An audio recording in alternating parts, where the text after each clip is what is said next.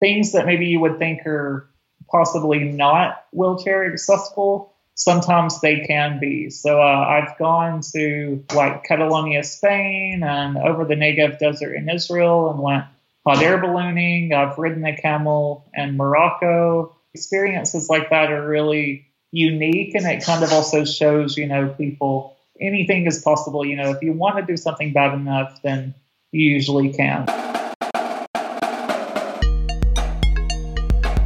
Welcome to Deviate with Rolf Potts, where I talk with experts, public figures, and interesting people about fascinating topics that meander off topic. Today I talk with travel writer Corey Lee about what it's like to travel with mobility challenges, specifically in his case, what it's like to travel in a wheelchair, since Corey has a condition called spinal muscular atrophy. This is a great perspective to hear, not just because it's more common than you might think. As Corey points out in the interview, disability travel is a $17 billion a year business, but also because travelers with mobility issues tend to blow apart the excuses many abled people have for not traveling. Corey's been to 37 countries and counting, despite being in a wheelchair, and he's still in his 20s. In a sense, his example shows how any kind of travel challenge is often just a matter of planning and problem solving. Together, Corey and I talk about how he got started traveling overseas and what kinds of challenges he faces traveling in a wheelchair. We talk about online travel resources for people with mobility issues and which world cities are best equipped for wheelchair travelers. We talk about his travel adventures in places like Israel and Morocco and what it's like to be attacked by a hippo in South Africa. As a bonus, at the very end of this episode, I talked to Zachary York, who's been a Deviate listener since this podcast first started. Zachary has neurofibromatosis type 1, which means tumors grow on nerves all over his body, and he has to walk using forearm crutches. Nonetheless, he's traveled to 15 countries and lived overseas in places like Thailand and China and India, so I called him and had him share some of his experiences as well. This episode is sponsored by Airtrex, which specializes in round-the-world and multi-stop itineraries for vagabonding-style journeys. Check out their trip planning tools at airtrex.com. This podcast is also sponsored by Tortuga, which designs backpacks and backpack accessories for vagabonding journeys. Go to rolfpotts.com/Tortuga to see a selection of their travel packs. And if you see something you like, that rolfpotts.com/Tortuga address will automatically qualify you for 10% off the price of your order at checkout. But for now, please listen in as Corey Lee and I talk about what it's like to go vagabonding when you use a wheelchair. First off, I'm just curious. Obviously you have a message that in the internet age is useful to a lot of people who might have some of the same travel challenges as you. But for the average listener, and some of my listeners have mobility issues themselves, but I'm guessing most of them don't. What is the appeal of your message? What kind of things should they as travelers keep in mind for people who do have to travel with the wheelchair? Yeah, I think that it's really important to kind of remember, that any of us at any time could potentially become a wheelchair user or disabled in some regard. So, even if you're not disabled, now and in a wheelchair, who knows what it'll be like in, 50 years for you as you get older. And I think so it's always kind of, a good idea to really keep accessibility in mind, because not only does it benefit like me now, since I do use a wheelchair currently, but it also could possibly help you in the future, So I always really try to convey that message whenever I'm giving speeches or on the blog or social media or anywhere like that. So I think that, it's definitely important to keep in mind the longevity of it as well.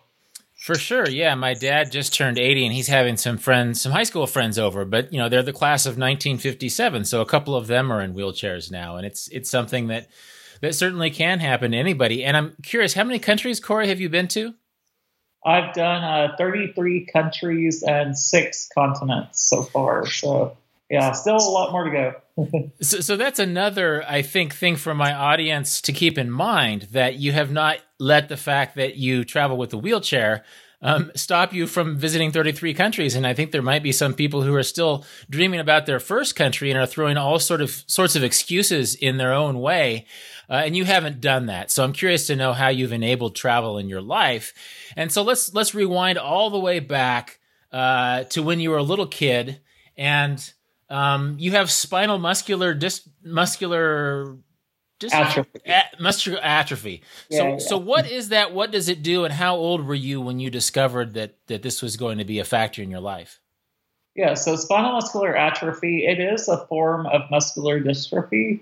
And I have SMA type 2. And basically that means that my muscles are much, much weaker than the average person. So I can, for example, like type on a computer, but I can't really stand up. And with SMA, my muscles do degenerate over time. So I may not have the same abilities now that I will like 10 years from now. I may become weaker in 10 years. So, it is something that I constantly try to keep in mind. So I'm always trying to, do as much as I can now while I'm able, because who knows what it looks like, 20 years from now, if I'll even be able to, get on an airplane or do any of that. So I do try to stay aware of that. But I first was diagnosed with SMA when I was 2 years old.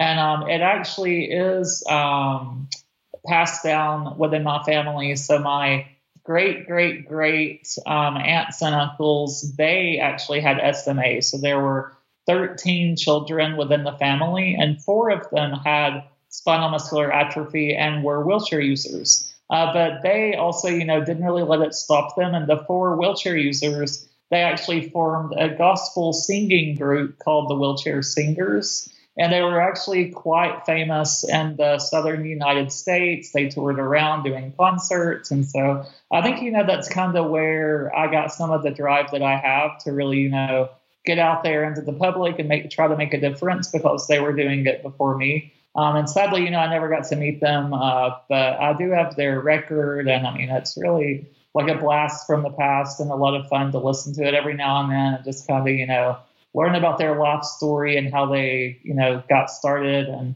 they were really, the first people in the area in the Southeast or even in the Southern U.S. to really, have a disability and really be out there doing something really remarkable and, releasing albums and touring and things like that. So, yeah, it's a pretty remarkable story. I love that detail because it just goes to show that anything can inspire you to travel. I don't know how you are as a singer, but it's funny that the specificity of their talent made you search for your own talents and dreams in a completely different area, and that's just as legitimate, I think. So I'm curious, like, how old are you now, and how old were you when you decided that, dang it, you're gonna emphasize travel and dream about travel and make it happen?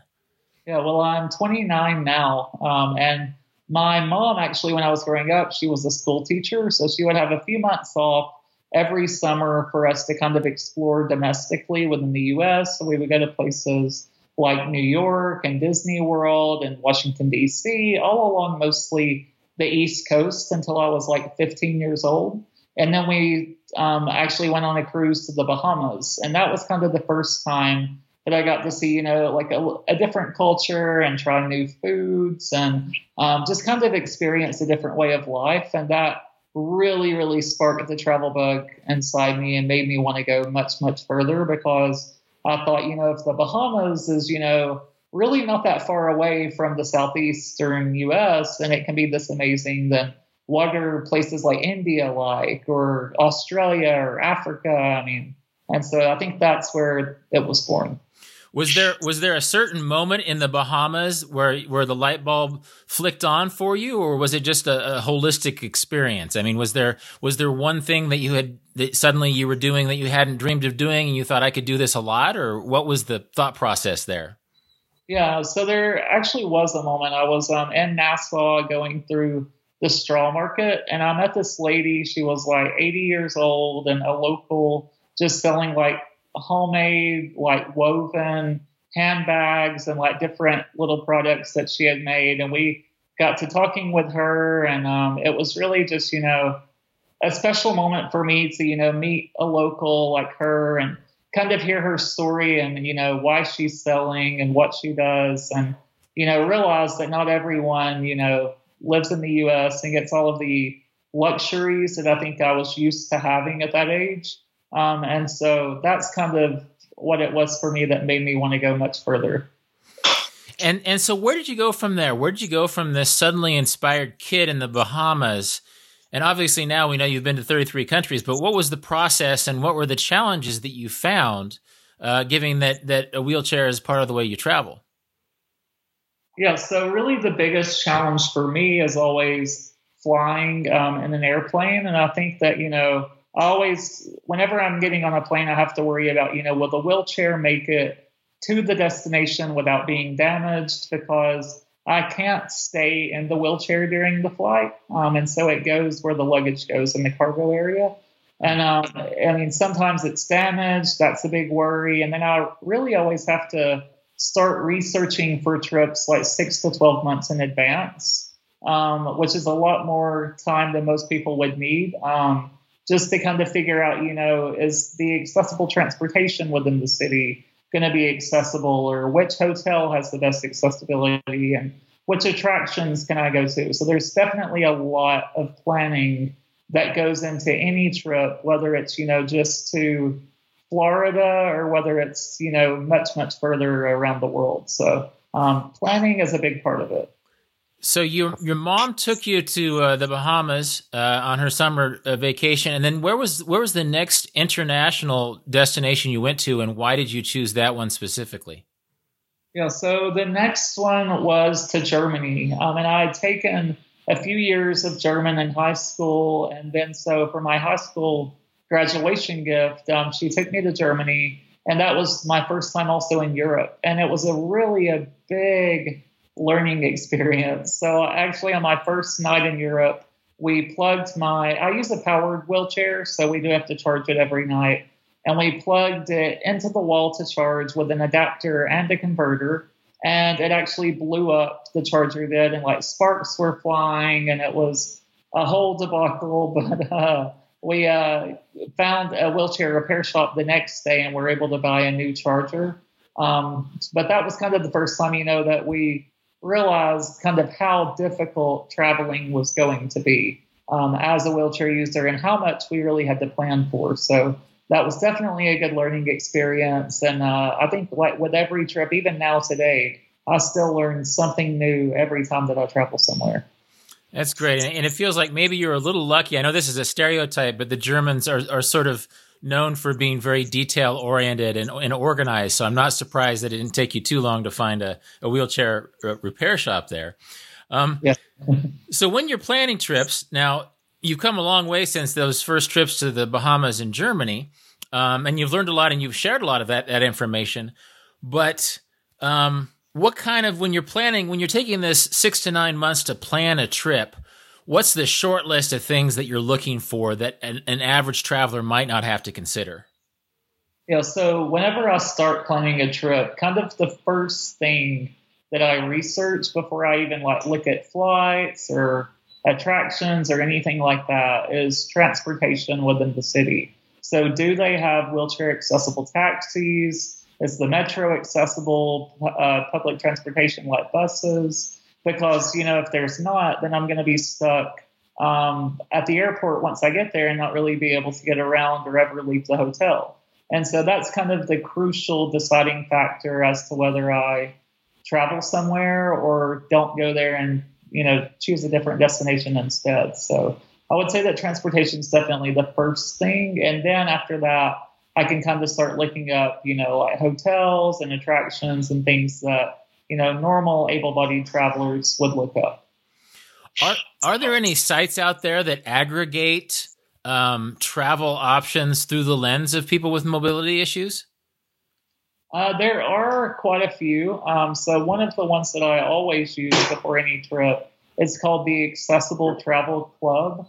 And it's on Facebook. It's just a Facebook group. And you can go in there. There's 8,500 members in the group. And if I'm, looking into any destination, I can kind of post in there. And someone in the group has probably been there 99% of the time.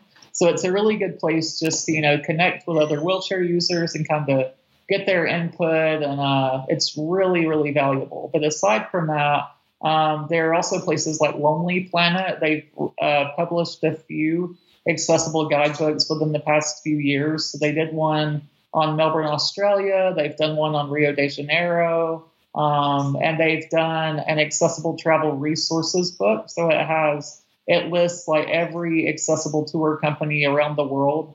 So it's tremendously valuable and something that I always refer to whenever I'm looking into going somewhere. Well, given all your research, you probably know quite a bit. So I'm curious, for someone who might have mobility issues, or maybe they want to travel with a family member who has mobility issues, what are some great places, like countries and destinations, to start? Which destinations are really smart and have a lot of forethought when it comes to people who might be traveling in something like a wheelchair? Yeah, so I mean, I think there are a lot of really, really good destinations, but it just kind of depends on what area of the world you're wanting to go to. I mean, here in the USA, we luckily do have the Americans with Disabilities Act, which was passed in the year 1990. So because of it, attractions and cities are required to have some level of accessibility, which is very helpful. I mean, I think in the US, places like, I would say Washington, D.C. is probably the most accessible city, in my opinion, because they have really, really accessible transportation. Every museum is accessible. I mean, it's really remarkable what they're doing in D.C. But and internationally, even though I was really surprised to learn that Helsinki, Finland, is wheelchair accessible. So I visited there a few years ago. It was in the winter, so it was pretty cold. But aside from that, they had over 300 wheelchair accessible taxis. And I never really expected for them to have that level of accessibility and that many taxis available for a wheelchair user. So that was really, really great to see. So I would definitely recommend Helsinki, London. They also have a ton of accessible cabs. And Barcelona, Spain, I think it's one of the most accessible places in the world as well. That's good to know. Well, let's talk a little bit about the on the ground aspect of what happens when you travel. Do you usually travel with someone, or do you travel alone sometimes? Yeah, I always travel with someone, just because I need help with transferring, getting like in and out of the wheelchair to the bed, and different things throughout the day. So I do always travel with someone. And when you get to a place, what kind of things do you tend to seek out? Where do your instincts typically take you when you land in a destination like Helsinki or London? So I mean, I really try to always get a hotel in a central location so that it's pretty easy to roll around and wheel everywhere within the central area anyway. So I mean, I really like doing the typical touristy things, I guess, starting out, and then just kind of, seeing where that leads me. So once I get there, maybe I'll talk to a local and they might, recommend to go somewhere different. And so I'll follow their recommendation. And also, even try to talk to other wheelchair users within that destination just to kind of see what they recommend. So again, places, like that Accessible Travel Club on Facebook is another great way to, meet locals that actually do use a wheelchair and see what they recommend that is accessible. There's a lot of things that for years travelers to a place like, say, Europe will dream about, like the picturesque cobblestone alleys or the beautiful white sand beaches. But I'd reckon that cobblestones and beaches are a little bit of a challenge for you. So what kind of limitations do you have in terms of places you can go or assistance you might need in popular tourist places? Yeah, so cobblestones, they are probably my biggest enemy in Europe anyway. So I'm a big, big fan of Europe, and I mean, it's probably my favorite place to travel to in the world. But cobblestones can definitely be rough in a wheelchair. So I've been to, I think probably the worst cobblestone I've ever experienced was in Estonia. So in the old town of Tallinn, Estonia, it's pretty rough, but there was an accessible tour company in Estonia called Saku Travel, and they actually offer wheelchair accessible tours. So they have like an adapted van, and they know kind of what the accessible routes to take to avoid a lot of the cobblestones. So that's very, very helpful. And as far as like beaches go, there are actually a good bit of accessible beaches all around the world. So in Barcelona, I think they have probably what I would consider the most accessible beaches in the world, because they do have the beach wheelchairs and, accessible changing rooms and all of the amenities that you could possibly imagine. But also in the U.S., a lot of the beaches in Florida and California, Wilmington, North Carolina, they have beach wheelchairs as well. And some of them are free, but sometimes you got to pay a per day rate, but it really just depends on the destination. So luckily, beaches are becoming more accessible than they were like 20 years ago. So when I was younger, I really was not able to visit a beach independently. And then my mom would actually have to, carry me down the beach. And there was really no such thing as a beach wheelchair back in like the mid 90s. So luckily now they are becoming a lot more prevalent around the world. I noticed that you had a recent article on your blog about volunteering in other countries. I think Northern Ireland was that specifically. And that's a classic alternative activity for people. So what kinds of, for lack of a better word, non-tourist or non-traditional travel activities have you sought out on the road that are accessible for someone like you who's traveling in a wheelchair? Yeah, so I think like non-traditional activities maybe. I'm always a big fan of adventurous activities. So things that maybe you would think are possibly not wheelchair accessible, sometimes they can be. So I've gone to like Catalonia, Spain, and over the Negev Desert in Israel, and went hot air ballooning. I've ridden a camel in Morocco. I think like experiences like that are really unique, and it kind of also shows, people that anything is possible. If you want to do something bad enough, then you usually can. So I'm always a big fan of adventure. Yeah.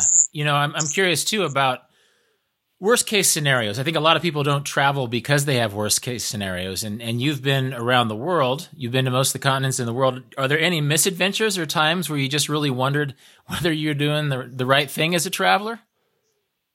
Yeah, I've definitely had some crazy experiences while traveling.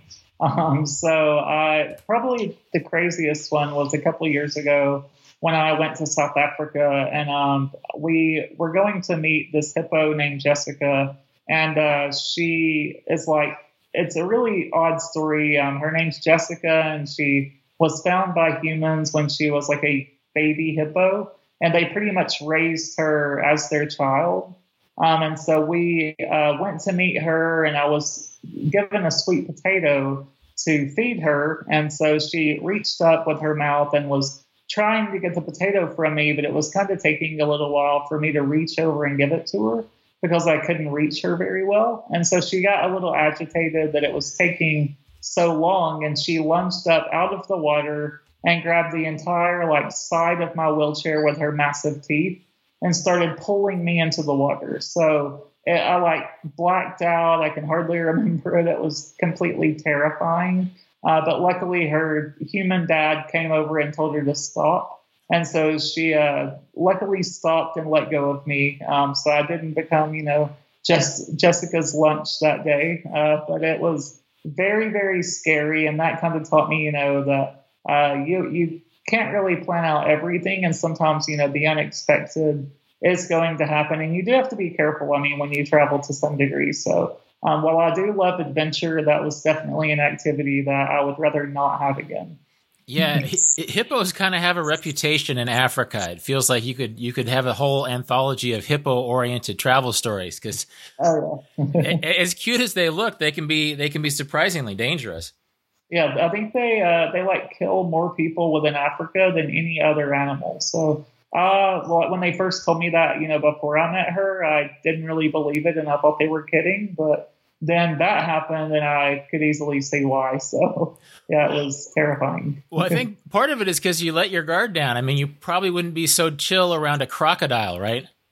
Right. Well, I don't know. I've actually gone ziplining over a pond full of crocodiles at Gatorland in Florida. I've done it twice this year already. So it's a pretty wild experience again, and quite the adventure. But there are a few hundred gators in a little pond down below, and you can go ziplining over them. And it's actually really accessible. So it's another really cool experience that I never thought I would really be able to do. But luckily, it happened. What are some other things that are under the umbrella of accessible travel but are also under the umbrella of adventure travel. Like, it never occurred to me that a zip line would be one, but that makes sense. Are there other sort of classic adventure type activities that you've managed to do over the years? Yeah, so things like snow skiing. There are a lot of snow skiing clinics that specialize in accessibility, and so I've actually not done that yet, but I'm really, really hoping to this upcoming winter. And I have gone water skiing before, and so every year in Chattanooga, Tennessee, and they also do it in a lot of other locations around the U.S. They have an adaptive water skiing day, so anyone with a disability can go water skiing and get out on the water, and it's a lot of fun. And they only do it one day a year, but it is a lot of fun. And I've only done it one time, but maybe I'll do it again one day. Awesome. There's plenty to look forward to, it sounds like. You've sort of become a member of the travel media in that you have a blog, Curb Free with Corey Lee, that you post your own resources to. And you also do public speaking. I think you were speaking at TravelCon last year when I was speaking at TravelCon. So how did your blog come about? What was your inspiration for it? And what do you use it for? And how has it deepened your relationship with travel?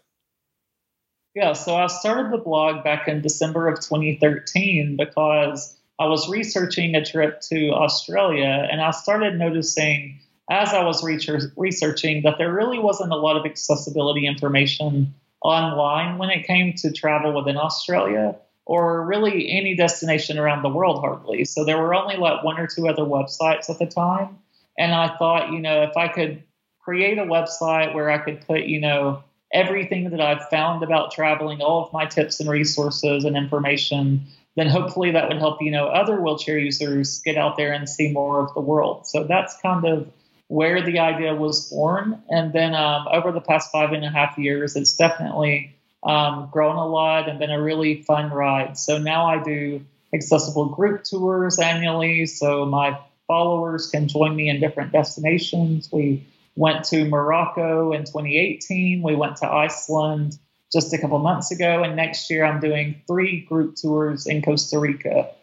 So that's something that, I never saw my blog getting big enough to actually, do group tours with my followers. But I'm absolutely thrilled that people have really, liked it and really want to travel with me and became more aware of what's accessible around the world. So it's really, really rewarding whenever I get a message from someone, saying that they were now inspired to visit India because I went there, or wherever the destination may be. Do you have a sense for how big your audience is? Yeah, so on social media, I have about 60,000 followers across like Facebook, Instagram, and Twitter. And I just recently got into Pinterest, so just only a little over 1,000 on there. But I'm trying to get better at Pinterest, but I'm still having a bit of a struggle with it. Okay. So you took the plunge and became a traveler, and then you took the plunge and became a travel blogger. Do you have any favorite experiences that have happened as a travel blogger, or any doors that have opened in addition to these tours that you hadn't expected to happen?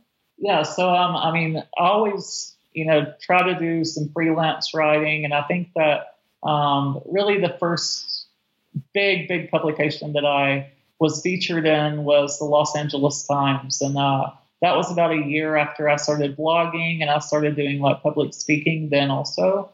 And so that was a really, really big moment for me to see, how far accessibility can go and how big the audience is. So people with disabilities, they actually spend over $17 billion on travel per year. So, it's a huge market that different destinations don't necessarily think of possibly, but I'm really trying to, get the word out there whenever I do speeches and really show them, the audience that they're missing out on if they're not putting accessibility information on their websites or trying to promote it. So I think that's something that I really want to keep doing in the future, just speaking and trying to, relay how big the market is for accessible travel. Yeah, I guess it's one thing to be sort of an activist for those sorts of issues, but oftentimes the greatest exhibit A that you can bring forward is the economic impact of these types of activities. You know, that these destinations are going to be sacrificing a lot of great business if they don't accommodate people who have certain accessibility issues. I'm curious, is this your full-time job now? Are you a full-time travel guy? Yeah, it is full-time. Yeah. So I really, after I started the blog, I kind of gave myself a year to try to, start making some money from it and try to get it off the ground. And I thought, at the end of that year, if it was successful, then I would keep at it and keep going. And if, at the end of the year, if I wasn't making any money and it was just kind of not going anywhere, then I would give it up and pursue a different career, because I did get a degree in marketing in college. So I thought maybe I would go work at like an advertising firm or do something along that route. But luckily, at the end of that first year, I was doing some speeches and featured in some bigger publications, and it was getting off the ground pretty good. So I decided to stick with it, and it's been a fun journey ever since. Awesome. So I guess one last question for you. You keeping in mind that some of the listeners might have mobility issues themselves, and some might just be a little bit intimidated by travel for no good reason. What is, given your years on the road, your advice to someone who's dreaming of travel, whether or not they have to do it in a wheelchair? What kind of wisdom would you deliver? Yeah, I always say to just feel the fear and go for it. So, before any trip, I'm always kind of hesitant about going because, I do still worry about, flying and actually getting there, and will it really be as accessible as it said it would be online. And so, that's a constant worry whenever I travel, whether it's domestically or internationally. But I really just have to go for it and kind of push my boundaries and get out of my comfort zone. And I found that when I do that I really have the best experiences. So I would really encourage anyone listening to just, give it a try, start smaller. If you're in a wheelchair, then try like a weekend getaway, only a couple hours away, and just see how it goes. You'll definitely learn a lot about what it's like to travel, even if you don't go that far. And then you can work your way up to the bigger trips. But yeah, just feel the fear and go for it, I guess. All right. I include links to Corey's blog and other resources in the show notes, which I'll talk about more in a second. But for now, I wanted to get the perspective of Zachary York, a Deviate listener who's traveled to 15 countries around the world despite having to use forearm crutches to get around. Here he is. One fun thing about talking to you is that you are a podcast listener, and you emailed me quite a while ago talking about mobility and travel and how you have mobility challenges, but you still do a lot of travel. So just so our listeners know, what kind of mobility challenges do you have and what kind of travel do you do? So I walk with forearm crutches, and I like to think of myself as a fairly active backpacker or vagabonder, I guess. How often do you travel?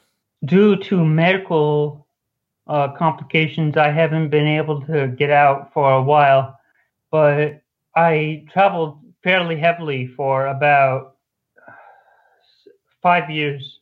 Wow, 5 years. And so with forearm crutches, you traveled for 5 years? Well, I wasn't traveling nonstop for 5 years. I toured Europe with my best friend in 2012, then took an internship in Beijing, China in 2014, and then I was employed in rural Thailand. What kind of challenges did you find yourself having, or was it more or less not that difficult once you figured things out? Once I figured things out, that was the biggest hurdle. In everywhere I've gone, I have experienced mobility issues, but once I sort of get the lay of the land, I have been able to overcome those obstacles. Okay. Let's talk about how this works a little bit. So how do you choose where you're going to go, or are mobility issues not even an issue? Do you just go there and figure things out when you arrive? Pretty much the the second one, I don't let my mobility issues dictate where I will go. Okay. How many countries in the world have you been? 14 or 15, I think. Okay. And how, as a vagabonder, how independent can you be? Can you go solo, or do you usually need a friend to travel with? I can go solo, but I sort of like to have a friend just to be able to share the experience. Are there some places that you found a little bit easier than others in the world, and some that you found a little bit more difficult than other places in the world? I think Western Europe, specifically Italy, because I speak Italian fluently. And on the harder side, it was rural Thailand, because it was pretty rural, and we're talking almost jungle rural. Yeah. And so did that create challenges for you physically or just logistically? Well, the physics sort of transferred into the logistics. I was employed over in Thailand as a teacher of English as a foreign language. And so, just doing my day-to-day chores, like going to the grocery store, I had to traverse a rice field and walk through a little bit of jungle to get there. Huh. What was it like interacting with students? How did they take you as someone who got around with forearm crutches? It was wild, man. They didn't know what to think of me. They all wanted to try my crutches on. Did you let them? Oh, of course. Now, when I think of Thailand, I think of things like jungles, but I also think of beaches. Are there certain landscapes or certain activities in the outdoors that are compromised by your forearm crutches, or do you make do however you can? I would say beaches. I mean, non-wet beaches are really tough, but I have gone out onto the beach. I mean, I live in San Diego, for goodness sake. So it's kind of obligatory that I visit the beach. But in high school, I actually designed my senior project around climbing one of the tallest mountains in the U.S., or one of the taller mountains, rather, Mount Whitney in California. Oh, yeah. And so I climbed that mountain to raise money and awareness for pediatric brain cancer research. And how was that experience? Were you a teenager then? I was, yeah. That was wild, because I got to train with this amazing with amazing trainers and coaches, and then I got to do this amazing project that benefited the doctor who has saved my life 3 times. And you've traveled to more countries than your average American has traveled. And so I'm curious, one, how did climbing Mount Whitney inform your later travels and the challenges therein? And what kinds of places and activities do you seek out when you travel? So my Whitney project, that really enforced on me just being able to plan through a monumental project or a monumental task like that. So looking at all of the little elements that could trip me up and training for them. And the second one, when I travel, I seek out normal things, I guess. I don't really get caught up in the touristy things much.